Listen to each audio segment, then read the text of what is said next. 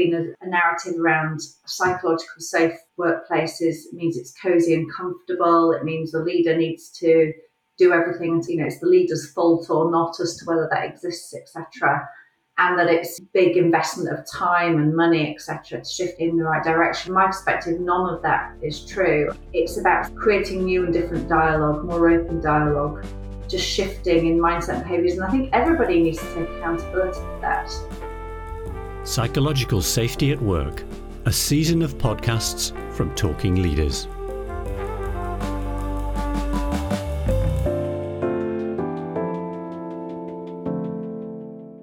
Hello, and welcome to the Talking Leaders podcast. I'm Paul Gisby.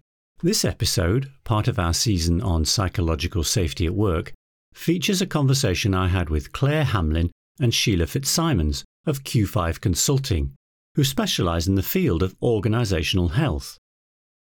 Claire Hamlin has a strong background in consulting with a particular focus on organisational design and change. Claire worked at Accenture, BP. She's run her own consulting company before she joined Q5, where she's currently head of futurology. Sheila spent a large part of her career in the media industry, working for a number of years for a well-known UK-based media company before she joined Q5, where she is director for public sector. Sheila has extensive experience in leading transformation projects for Q5 in a variety of business areas. Now, I chose this conversation to kick off the season because, as you'll hear, both Claire and Sheila are well-informed advocates for the importance and benefits of psychological safety in organisations and have a clear view of where things are at the moment. I opened the discussion by asking if they could tell us what psychological safety means to them. First Claire and then Sheila. I think if you Google what's psychological safety, there's various responses, which is kind of around essentially the belief that you won't be punished or humiliated for speaking up, for having ideas, for having any concerns or admitting mistakes.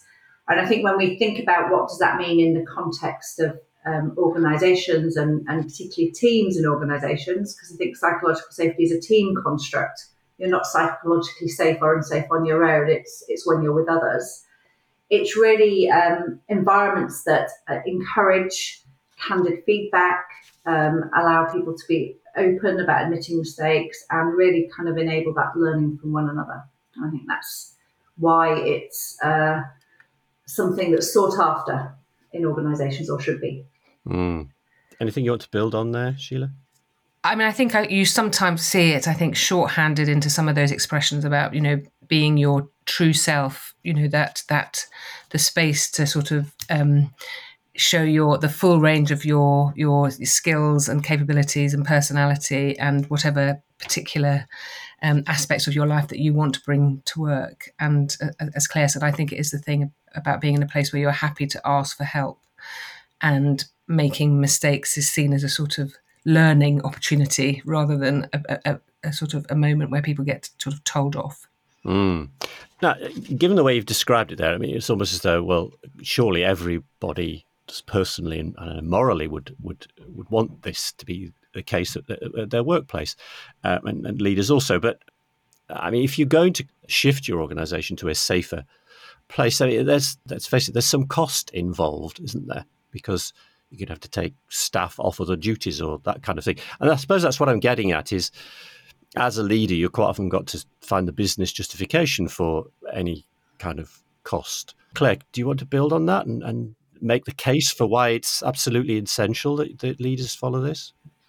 No, absolutely. And I might challenge you on the cost factor as well. But anyway, I think how we've been thinking about designing and running organisations works against lots of the component factors that kind of make up psychologically safe work environments. Leaders have been asked and tasked to run organisations in a way that's efficient, in that manages down risk, and that drives maximum value for shareholders.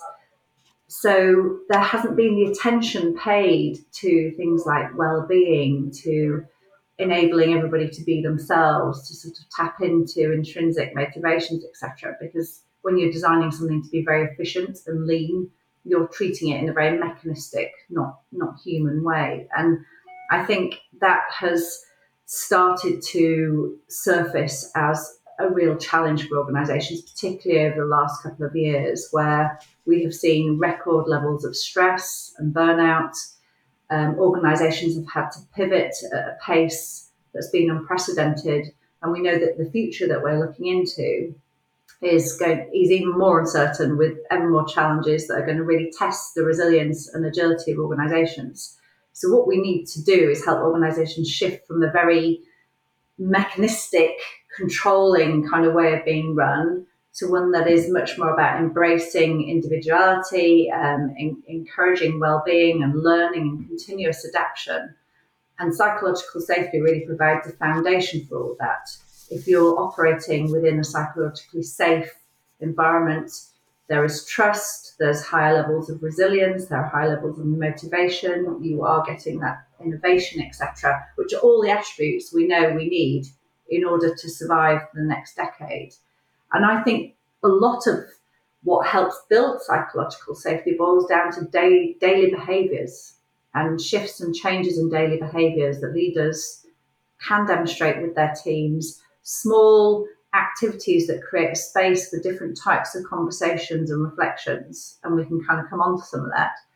So I don't think it's a big cost investment, but I do think there's a need to shift mindset and behaviour of what the role of the leader is, from being one that controls things and that drives out maximum output and manages down risk, to one that kind of connects, fosters, encourages collaboration, conversation, divergent views, all in a sort of safe environment. And that requires stepping away from some of the control that leaders have been used to, which can be scary for them. And I suppose the thing is that from the perspective of a leader, they might not always realise that they actually benefit the most from a concept of psychological safety, because often they are psychologically the most safe. You know, they can say what they feel, or put out ideas, or suggest things, or say what they want to say. So I suppose it's a bit of them trying to think, well, what are the benefits that I get from doing this, and how would I share those benefits with my team, rather than thinking I have these freedoms, but the other people in the organisation don't. Yeah. One of the strongest evidence-based arguments, actually, and some people may be familiar with Google's Aristotle project and experiment, but Google set out to look at what made the perfect team, the best performing perfect team, and looked at all different factors of that, including the diversity of expertise you might put together in the team and bringing together some of your highest potential people, etc. And actually, when they looked at a vast amount of data around this, psychological safety was the fundamental thing that differentiated teams that performed well versus those that didn't. So, to Sheila's point, in terms of, where organisations that get this right, they do get that performance and that efficiency and that innovation and that, step change improvement. But it's driving after it in a very different way than the way that we've been running businesses for the last 30 or 40 years, which, is a big mindset shift. Right. And this brings me on to a question that fascinates me. I mean, although we've been running businesses in those ways for probably even longer than that, the concept of feeling unsafe at work isn't new. It probably wasn't called psychological safety before that phrase was coined. But now it's risen to the fore. It's being spoken about, and people are calling it out. I mean, why do you think that's happened? And I'll go on to say, and how do you think you counter the fact that because it's now become a topic of popular conversation, how do you avoid it being a fad that's just going to be this year's focus, and then something else will come in later on? I mean, I think one of the reasons why it's come to prominence, I mean, obviously we've always had health and safety legislation, but it's been very much around physical health and safety.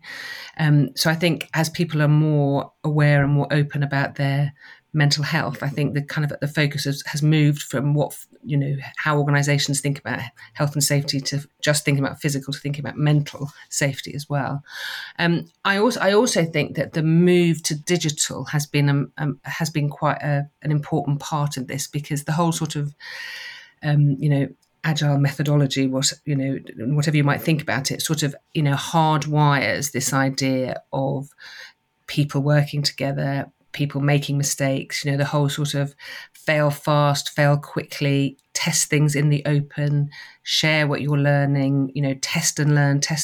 And I think as more organizations have teams that are doing those sorts of things, I think those concepts are becoming more prominent, and actually those teams work if people feel confident about speaking up. So there's there's like a working methodology, and then this focus on mental health, which I think are often coming together in some organizations.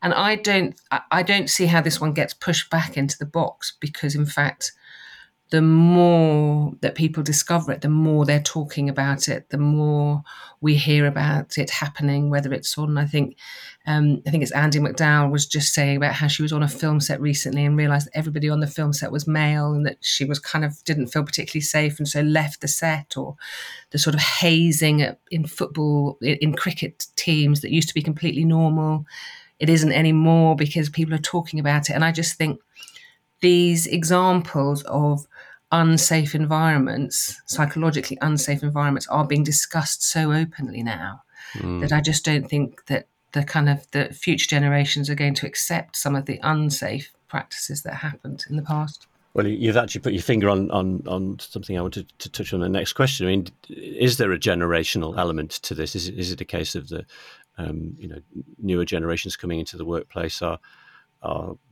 recognizing this and for the first time calling it out? I mean, I remember when I was in my 20s, situations which would now be described as psychologically unsafe. But we all had them. We all complained about them, and some people suffered very badly, and others we just bore it out. But we didn't call it out. And if you did, we were sort of told to tough it up a bit. Whereas that's not happening now, is it? I think there is this real problem. I mean, definitely in the media industry, there is this sort of idea that unless it's tough, you're not going to get, great work. And I think that those ideas are fading. I think, as for example, more women rise to the top, there is definitely a change in style. There's definitely a change in style in lots of media organisation, and actually a belief that people produce their best work, not when they're sort of under pressure and being bullied, but actually when there is a collaborative environment where people can sort of speak openly. I think we do need to as well challenge this idea that psychologically safe workplaces are comfy, cosy places to be. There is a difference between a challenging environment, which you would absolutely seek, alongside the sort of psychological safety, versus an environment that has a destructive culture, a culture of blame, a toxic culture. When we look and think and talk about psychological safety, is absolutely that environment where there's a lot of challenge, but it's challenge that's done from a place of positive intent, that's done constructively, and that's done without judgment. And I think that's the difference. And to your point, Paul, on the generational aspect, I do think there's a lower tolerance for poor culture in organisations. And, we have the war for talent is a term that's been bandied around for years, but, by God, is everybody really feeling that right now? And I think it was on the news this morning that there's now more jobs in the UK than people unemployed for the first time since records began. And every client, every industry I'm speaking to has got massive talent gaps. So in a world where as the up and coming next generation workforce, you have a choice about where you work, then culture is a massive influence in that. And why would you go somewhere where you felt like your views weren't valued, or you couldn't speak up, or that you were challenged in an unhelpful and destructive way, when you could be somewhere where you're listened to, where your values are inputted, where you have a great, supportive but challenging work environment with your colleagues. I mean, what we're hoping, isn't it, is that by developing psychological safety, it's not that you're indulging people, is actually that you're building strength and resilience, and that therefore they're less likely to burn out or less likely to leave because they're unhappy in where they work. So this sort of idea that it somehow sort of pandering to people, I think is a really, it's the view of somebody who I think feels quite safe in their position and doesn't really want to share that with anybody else. Right. Okay. Yeah. I think I recognise that, and I can think of some people that would definitely be in that space. It's not broken, so why bother fixing it, type thing. But all right, let's imagine then we've got this hypothetical leader who we've started to convince. I mean, how would you go about advising them? What should they do to then start to, I suppose, in the first place, even check levels of psychological safety, and then go about fostering it? I think there are some really simple things leaders can do in this area. And back to my point of challenge you on the cost of this, I don't think this is about a big investment for organisations. It's just leaders doing a few things a little bit differently.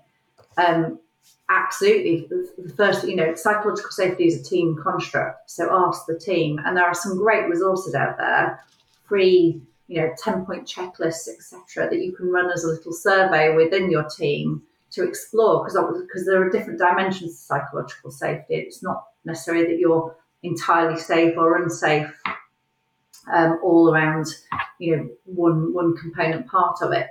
The team might be really great, for example, at feedback, but really poor at learning from mistakes. So creating the space to ask for the team to sort of diagnose themselves a little bit and co-create some solutions and ideas. And your role of leader is just to facilitate that conversation. You don't need to have all the answers. I think one of the big misused or underused tools in business are things like after-action reviews. So again, if you've done a project, because this is about encouraging people to learn from what went wrong or what could have gone better, but in a constructive and a non-judgmental way. Really simple tool, end of a project or end of any kind of point change in what's happening.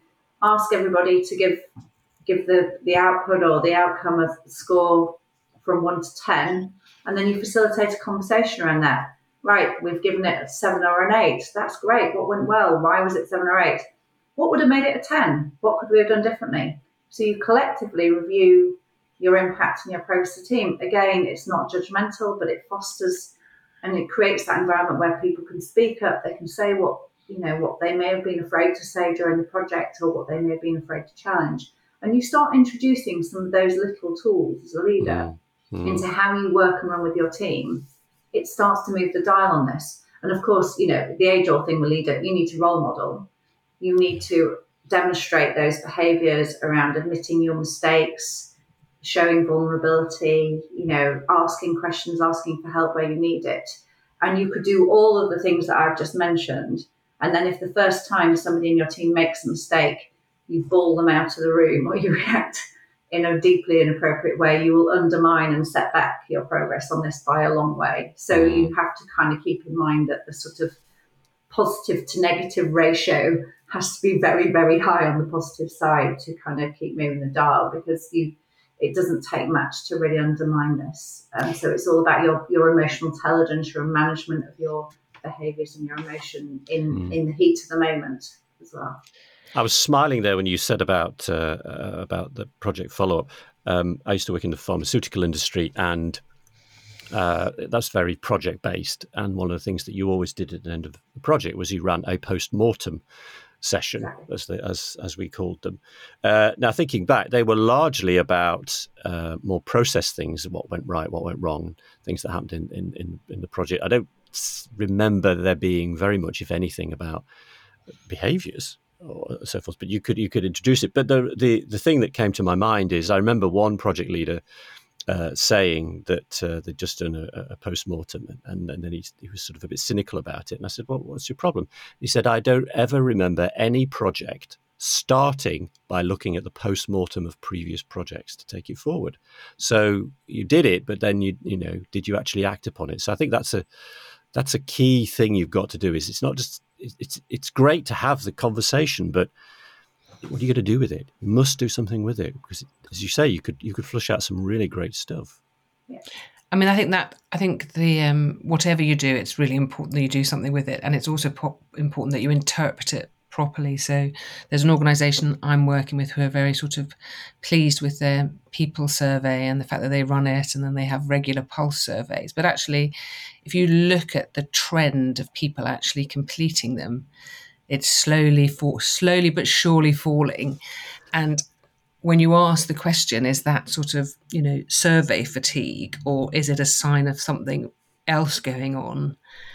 They don't have an answer. So I think you've got to make sure that you're doing little focus groups or checking, because I think people can rely a little bit too heavily on surveys and data if you're not careful. I remember a senior leader coming in. She took over the organization. She talked about how she was going to listen and all this kind of stuff. And she became aware that there was a lot of, in effect, eye rolling going on. And so she called out and said, "What's wrong?" And it was a Swedish audience. So they were much more inclined to say what they think, which was very refreshing. And someone said, "How many times have we heard this? And how many times have we been listened to?" So yeah, absolutely. Collect the data, but then act upon it. But this thing, though, getting more specific. You talked earlier about a leader might think, well, I feel psychologically safe, and when I'm in meetings and I'm talking with my direct reports, it all seems fine. But of course, they're only seeing it from their perspective. Is there any sort of objective measures that you can take to sort of take the temperature of your organization and see, well, actually, how psychologically safe is it? I think there are various things that you can do, from kind of more structured, formal things, scanning across the organization to individual team activities. I think, I'd be wary for any leader who was making the assumption that psychological safety existed or didn't exist. I think that they do need to ask, and, having those check-ins with your teams is really important. I think, we've talked about employee engagement surveys. There will be data points on there that point to this. Often a lot of those surveys have the kind of questions around, do I feel like my opinion is valued? Do I know what my role is? Can I ask questions? They'll have some of those sorts of questions in them, or you can modify them to include that sort of thing, which gives you more of an organisation-wide scan. But as we've just talked about, there are issues with surveys in terms of completion levels, or whether people feel able to be honest in their responses, etc. And then I think there are some of the indirect measures, and you can look at your attrition and exit interview data. You can look at well-being data. If you've got high levels of stress or work, absences, etc., in certain parts of the organisation, that's a bit of a red flag, obviously, as to what's going on and what's driving that. So I don't think there's any silver bullet on this that kind of says, actually, if you go and look at that, that's going to tell you all the answers. It's having a number of touch points by which you're making this front of mind for the organisation and consciously always working on it. Right, but is a leader, our leaders, going to get the best insight to what the sort of environment is by doing this themselves, or are they actually going to get a more honest? You said there about people filling out surveys honestly, an honest and true picture by getting somebody to do it for them, somebody independent. My personal view is, if the leader wants an honest opinion, they need to create the space for that conversation with their teams. And I think if you feel like you have to get an external in to go ask your team the question, that's your answer. You don't have psychological safety. If people can't have an honest conversation about, some of the aspects that this touches on, about, do we learn from our mistakes? Do we give open feedback? Can I ask questions? Can I admit when I get things wrong? If people can't have a conversation around that, and there are ways in which to have that conversation that make it easier for people to get into it.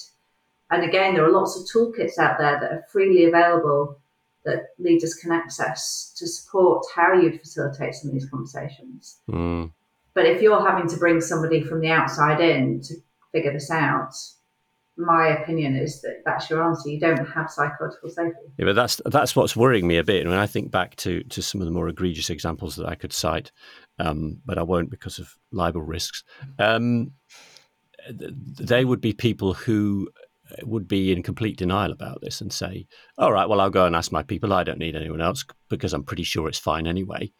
And the point being that no one would ever give them a straight answer. I mean, the process of being asked those questions wouldn't be a psychologically safe space.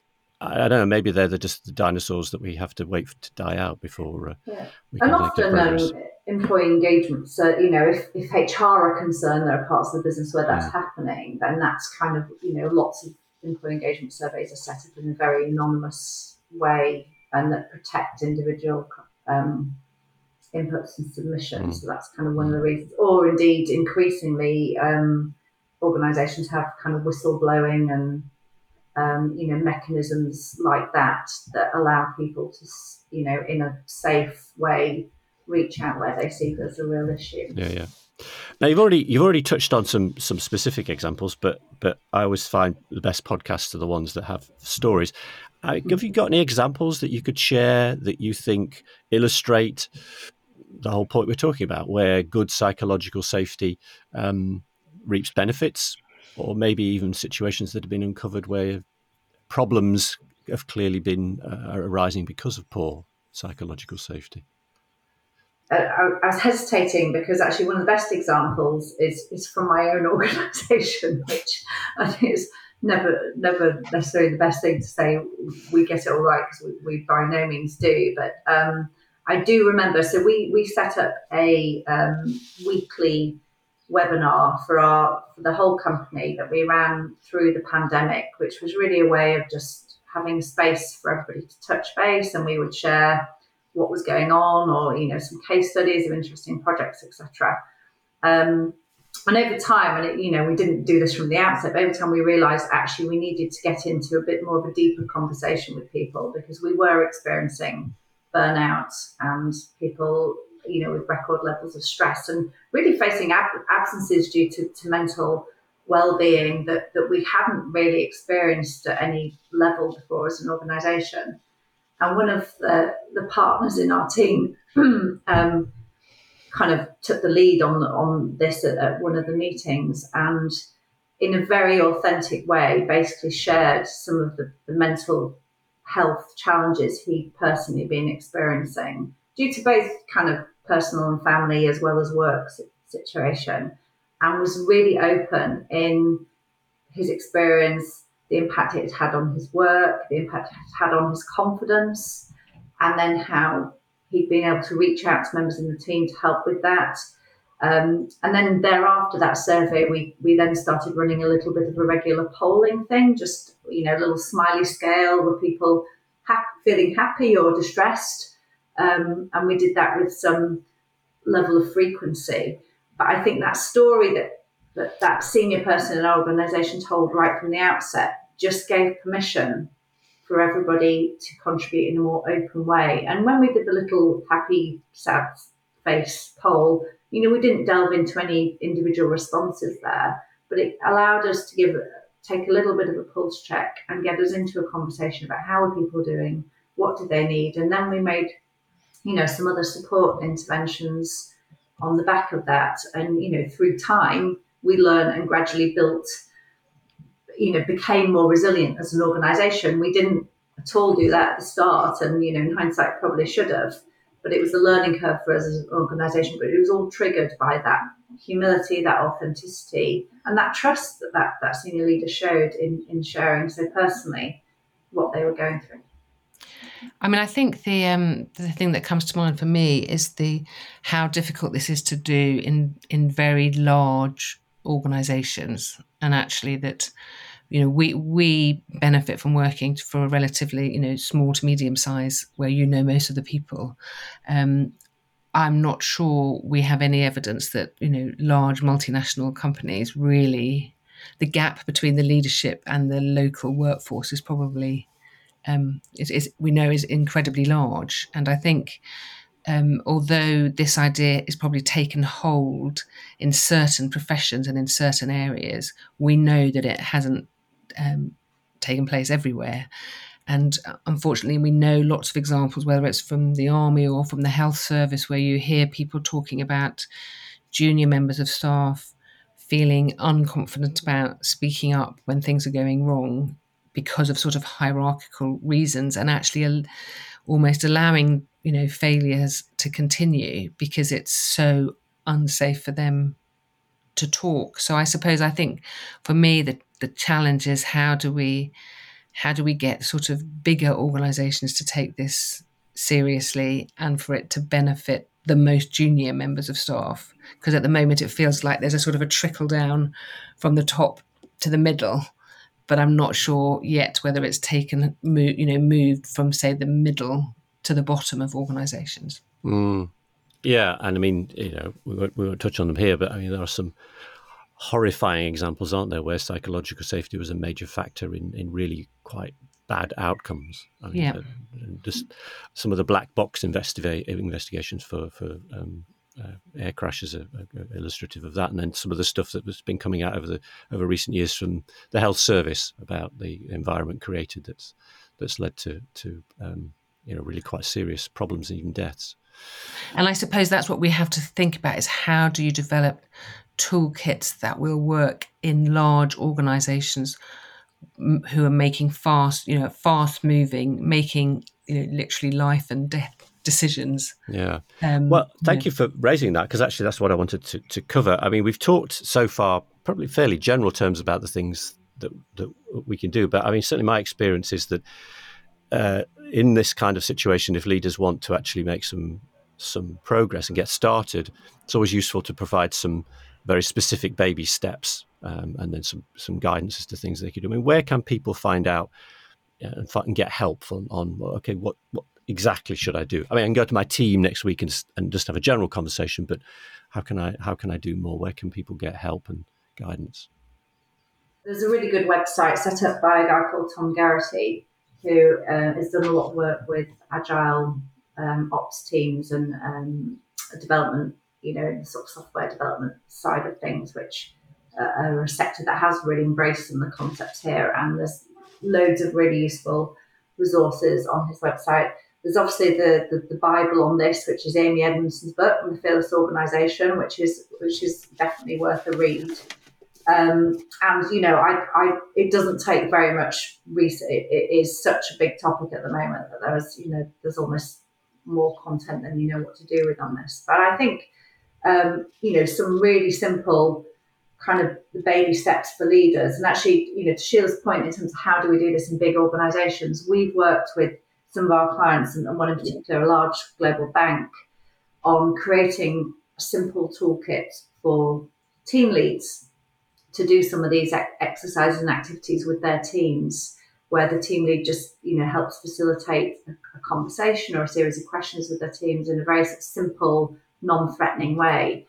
And that's a lot of the way in which larger organizations are trying to tackle this, is very much equipping, building not just the competence of line managers in this space, but also their confidence, that their role is facilitator. It's not to provide the answers, it's just to create the opportunity for the conversation. But that kind of, those simple tools, like things like I mentioned, on Tom Garrity's website, there's a 10-point checklist to run as a team, to do a quick diagnostic on what are we good at, what could we improve at. The smiley face poll, how are we today? Happy, sad, right? So if you, particularly if you're in the UK, if you ask everybody, how's everyone on, Monday morning, you get the, unanimous, I'm fine, thank you. Doing it in a bit more of a structured way, gives you some data that you can start to then, so most people are somewhere in the middle. Why is that, type of thing? Or, you can kind of open up those conversations. The after action reviews, as I mentioned, they are really, really simple tools that just start creating different types of conversations within the team, all of which helps. And I think, one would assume in lots of the larger organizations, there will be coaches and people available in your HR function who have some knowledge or expertise on this. So I think it's reaching out and asking for some help and, start as you mean to go on. And I think if you are a senior leader, I do think sort of looking at some of your governance arrangements, I think we've probably got very good governance in most organisations around physical health and safety or financial stability or whatever.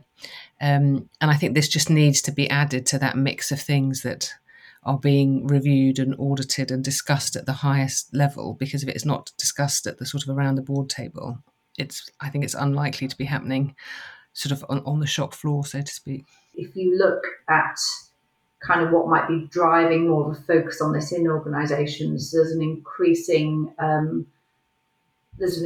kind of intent from regulators and different frameworks that, you know, guide investment decisions, etc., around actually looking at workforce culture.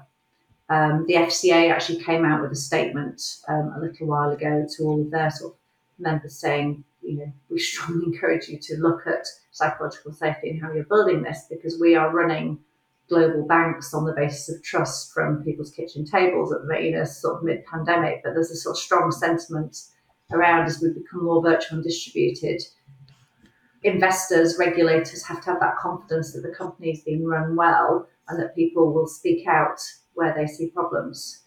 And so, you know, I think this needs to get folded into the governance and measurement of organisations, as Sheila mentioned. Well, we've been talking a lot about leaders and what leaders can do. Any thoughts on things that individuals can do? If you're in an environment you think you're finding, well, it's not a psychologically safe space, what would you advise people to do?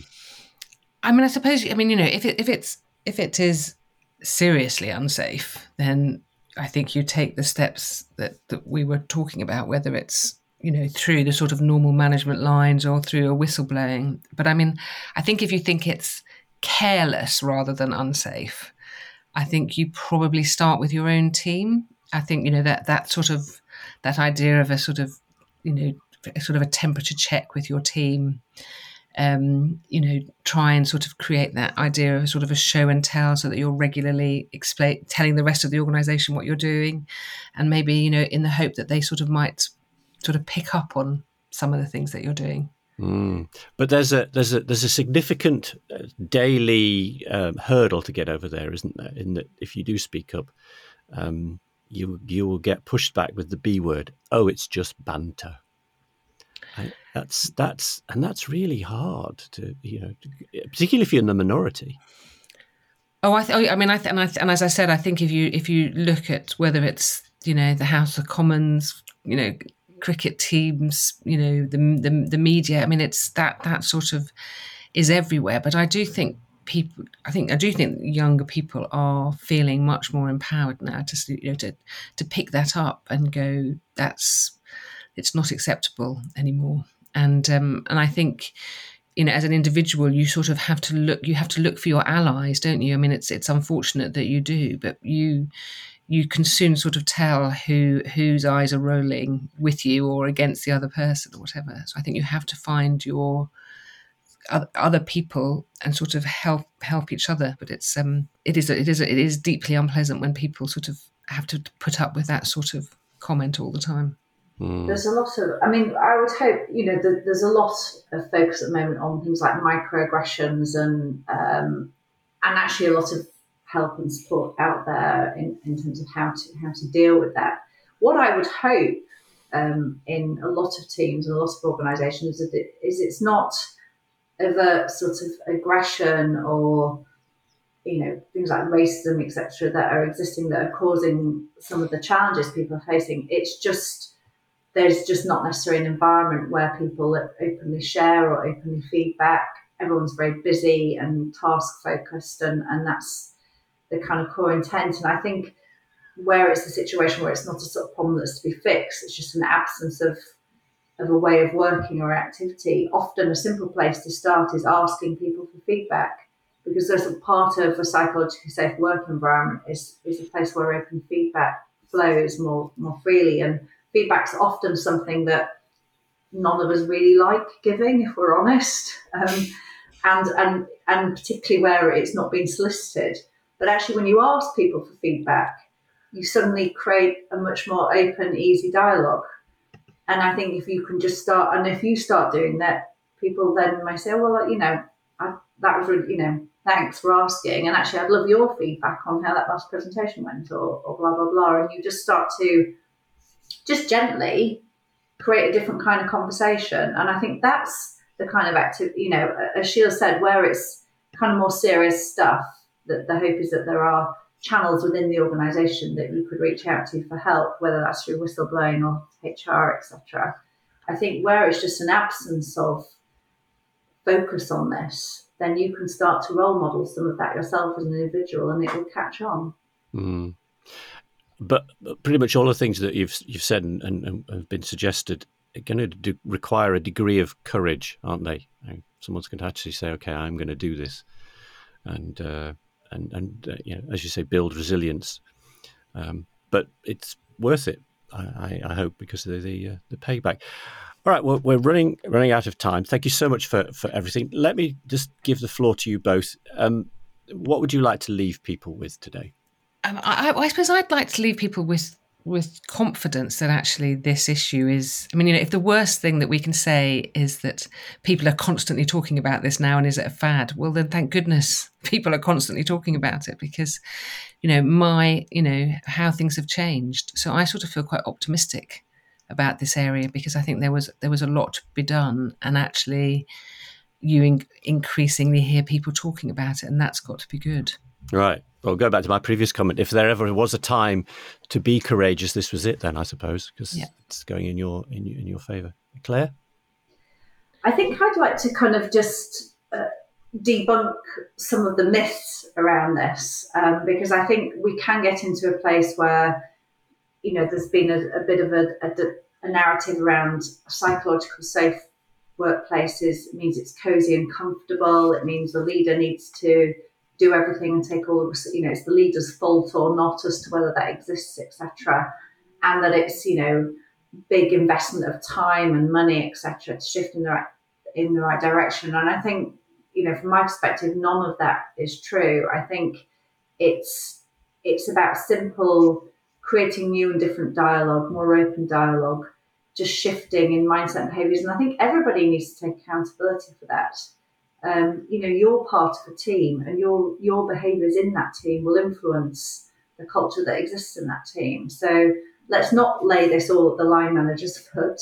I think we're all grown-ups, and we have to take accountability for our behaviours, and we all want to work in an environment that's more productive, that's more open, that's fun, that's challenging, etc., and where we can be ourselves. So let's all take, if everybody in every organisation that's listening to this podcast decides to do one new thing next week that's going to improve the psychological safety in their teams, and we have that right across the UK or how far and wide it goes, that's moved the dial a little way. So let's do it. Absolutely. Okay, thank you so much for that. And thank you so much, Claire Hamlin and Sheila Fitzsimons, for your time today. It's been a really fascinating conversation, and certainly I've found some useful things, and I hope our listeners have too. Thank you. Thank you. Thanks very much. Thank you very much too. A big thank you to Claire and Sheila for kick-starting the season with such optimism. The increased attention psychological safety is getting is not because focusing on it is a fad, it's because the demand and drive to improve it is gaining momentum. And are you up for taking Claire's challenge to do at least one new thing next week to improve psychological safety in your work environment? If you do, leave a comment. Let us know what you did. I'm Paul Gisby of Talking Leaders. We help leaders to get heard, be understood, and to build trust. Goodbye.